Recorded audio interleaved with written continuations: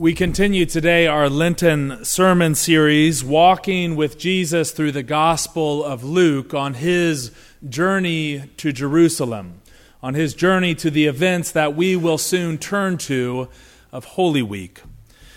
We began this journey on the first Sunday of Lent, visiting the story of Jesus' temptation in the wilderness, the very first event of his adult ministry. Next week, we will turn to the story of Palm Sunday, where Jesus reaches his destination. He reaches those gates of Jerusalem. And so today, 1 week earlier, we stop at the story and the place that Jesus stopped at on his final leg to Jerusalem. And so, friends, we hear now these verses from the 19th chapter of Luke's Gospel, beginning with the first verse. Let us continue listening now for a word from God. Jesus entered Jericho and was passing through. A man was there by the name of Zacchaeus. He was a chief tax collector, and he was wealthy. He wanted to see who Jesus was, but because he was short, he could not see over the crowd.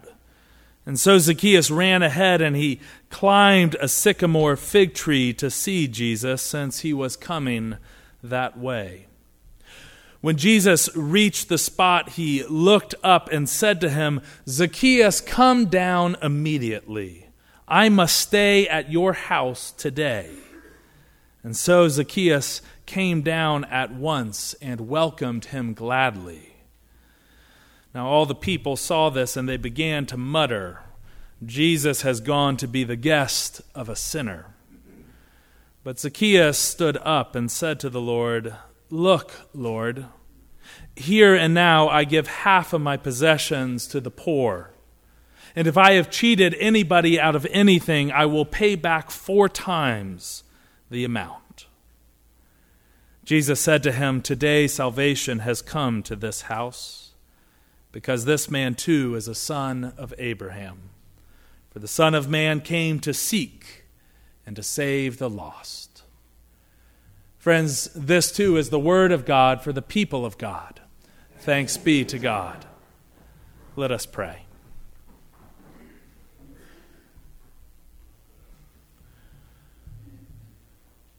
Good and gracious God, send down your Spirit now that it might lift us up to a new place, that we too might look out on the landscape of this word and find a vista full of fresh meaning for the living of these days. Indeed, O God, we pray that your Spirit might be a bridge from this very old story to our lives and to this time. O God, may your Spirit move so that the words of my mouth and the meditations of all of our hearts gathered here in your sight might be pleasing. For you and you alone are our rock and our Redeemer. Amen. 3 philosophers set up a booth on the corner of 57th and 8th in New York City last year. If you're familiar, it's just south of Central Park. They took their seats one by the other under a sign that read, "Ask a philosopher." Now the man seated in the middle was the one who had dreamed this up and organized it, and he confessed later that he honestly didn't think anyone would even stop that day. But he figured even if no one does, it's still an hour spent with colleagues in the field. But not long after they took their seats, an older woman approached them there under their sign, and she took off the scarf she was wearing, and she revealed a scar on her neck. And she said, "Not long ago, I survived a very challenging, a very risky surgery. And my question for you," she said, "is what now should I do with the rest of my life?" And sure enough, after she approached, a crowd began to form. A group of college-age girls approached. Two of them were quizzing the philosopher on the end about whether or not colors were a primary or secondary property. But one of them, a college sophomore, she walked up to that man in the middle, and she said to him, I've been told all of my life that these years in college, these years in my early 20s, they should be the happiest years of my life. But every day I seem to wake up wondering why I'm not more happy. My question, she said, is why can't I be happier? Is this really all there is? Is this as good as it gets? And not long after that group, a young girl, 6 years old, holding her mother's hand, cautiously approached the booth. She looked up at her mom as if for encouragement, and her mom let her hand go and sort of encouraged her forward. And that man in the middle, he asked that little girl as she approached, he said, "Hello, do you have a philosophical question?" And that little girl, she looked at him and she said to him, "Yes, I do. How do I know that I am real? What do I do with the rest of my life? Is this really as good as it gets? How do I know that I'm real?" These are some of life's deeper questions, aren't they? And these are the very questions I think that this character at the center of our story today, a man named Zacchaeus, seems to be pondering. The story, it only gives us a few clues at the outset as to who this man is. He is apparently short, although in my reading this week, I really enjoyed some of the observers who pointed out it's really not too clear whether Zacchaeus or Jesus is the short one in this story. If you go read it, it isn't as clear as maybe we think it is. Maybe he can't see Jesus over the crowd because Jesus is so short.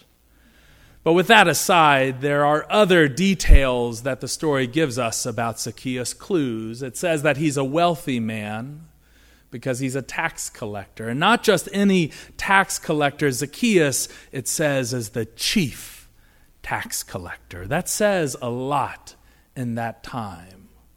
It says that here is a man, a Jewish man, living in a Jewish world who has made his living by working for Rome.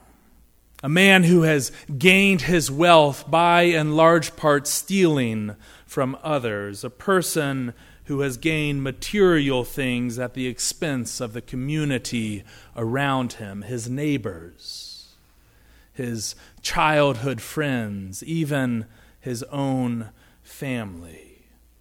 For as long as he can remember, Zacchaeus' world has long centered on one person and one person only, and that is himself. And to say that he is a hated figure is likely an understatement. It's amazing, I think, even then, as is now, when there are those people in our lives and in the world who are the people who have hate directed at them. No matter how thick their skin is, it begins to take a toll on them over time. The greed, the alienation, the insults, the hate, they begin to inflict invisible wounds on even the thickest skin people. They begin to cause questions to bubble up to the surface. Questions like, is this really all there is? What do I do with the rest of my life? Is there any way I can be happier than I am? Is there any more authentic way to live? Those are the questions I think Zacchaeus is pondering here.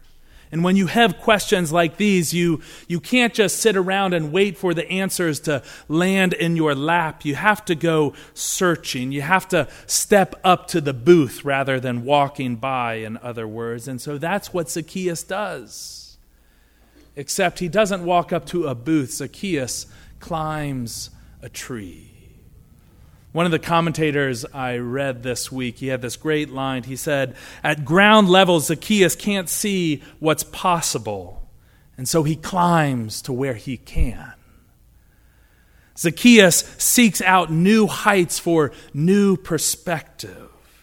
And with each pull upwards, he can feel the weight of his past pulling him back down. And yet it is those questions that seem to propel him upwards. Is this all there is? Is there something yet that I just can't see at ground level? Is there something that will spark life, real life? And even as he climbs, I have to wonder if Zacchaeus truly believed that he would find what he ended up finding at the top of that tree. I have this friend in ministry, a pastor who has been at it for a long time. He's near retirement now. He's a much-loved preacher and pastor, highly respected, and longed after once he has left the churches that he has served in his career. But he is a person who, in describing his growing up, will be the first to tell you that he was the runt of the litter. He was one of 3 boys, the youngest. Their father was a pastor, and this person, my friend, he broke all the rules growing up. He was the last person, his family will tell you, who they expected to go to college even, much less into ministry. And by the time he got to college, his view of the church, it was cynical, because as the child of a pastor, he had unfortunately seen all the ugly sides of church life, as well as all the good ones. But he made it to college. He got there. He took an astronomy class one semester, and when the professor stood up one day and announced an extra credit assignment, his ears perked up. Academics still weren't quite his forte.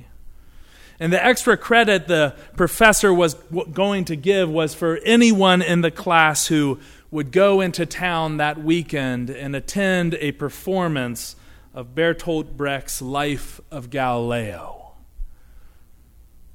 Easy enough, he thought. And so there he found himself a few nights later sitting in a darkened theater, sort of following along as the play went, until one scene began to unfold on the stage.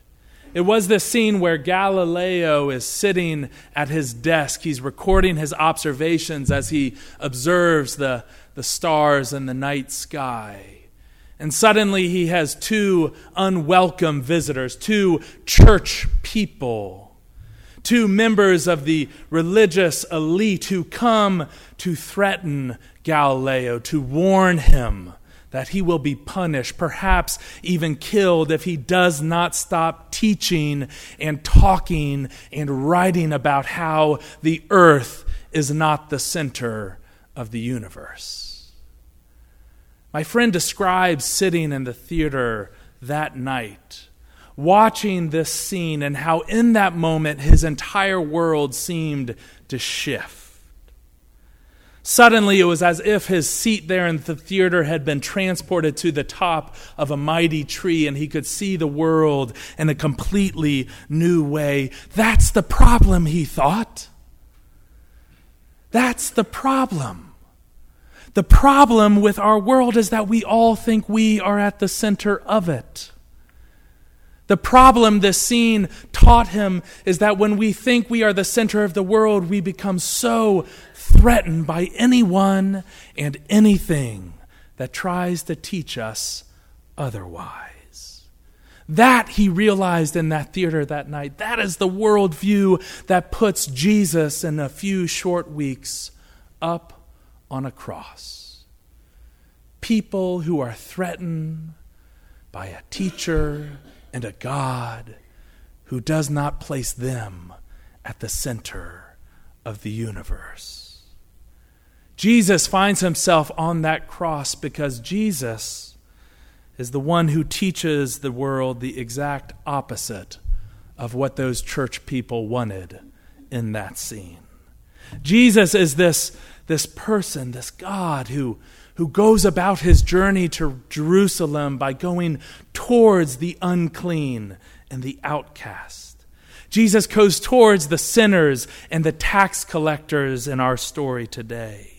Jesus goes towards people like Galileo, the dreamers and the stargazers. Jesus, my friend, realized that night, goes towards the ragamuffins and the runts. And it was that realization that shifted his world. It was this realization that all the people who did not fit into others' carefully constructed image of God were the very ones Jesus goes towards. It was as if, he says, God reached down into that dark theater that night and lifted off the top of his head and touched his brain and brought him to life. Because suddenly he realized that this is a God and a gospel I can follow. A God and a gospel who leads me towards the edges, who leads me towards all those people the world sets aside. He went home that night and he sat in the dingy basement of his fraternity house, and at 3 a.m., surrounded by the smell of stale beer, he called home. And his mother, she was woken from her sleep, and she answered the phone, and hearing his voice on the other end, she assumed the worst and immediately passed it to his father there next to her. And when his father got on the phone, he said, "Are you in jail?" And my friend, he said, "No, Dad. No, I'm not in jail. In fact, Dad, for the first time in my life, I feel like I'm free. I feel like I'm free." That's the freedom that Zacchaeus finds at the top of a sycamore fig tree. The world unfolds before him, a world in which he is not the center, and yet the very center of the world sees him. "Come down, Zacchaeus," Jesus says to him. "Come down, and I'm going to come and stay with you in your home." We don't know what happens in that visit. There's no description in our story today about the conversation Zacchaeus and Jesus have. But what we do know is that Zacchaeus emerges from that visit a changed man. This man who just a few short verses before has been introduced to us as a greedy, wealthy tax collector now emerges from his home, announcing to all with ears to hear, saying, "Now I give half of my possessions to the poor, and if any of you feel that I have cheated you, I will pay back 4 times the amount." Here is a man who emerges changed. Here is a person fully committed to following God and the gospel Jesus proclaims. Here is a man who is ready to spend the rest of his days placing others at the center of his world, rather than himself at the center of theirs. For the first time, I am free. How do I know I'm real? That little girl asked that day. And that philosopher seated there in the middle, he said to her, "Close your eyes. Now open them." "Did you disappear?" he asked her. "No," she said. "Then you are real." Friends, open your eyes. You are real. God sees you. Is there anything blocking your view of that truth? Because if there is, then maybe it is time to climb high enough to that place where we can see what is possible when we replace self-importance with self-giving. Maybe it's time for us to pull ourselves up to that top branch where the vista of a world full of people intent on loving others more than themselves stretches out as far as the eye can see. Maybe it's time to climb to those thin places where the hand of God can reach down and touch us and bring us back to life. And maybe, just maybe, if we climb to that place, we too will find the words, will find the breath to say, perhaps for the very first time in our lives, I am free. For the sake of the gospel and for the sake of the world, may it be so. In the name of the Father, and of the Son, and of the Holy Spirit. Amen.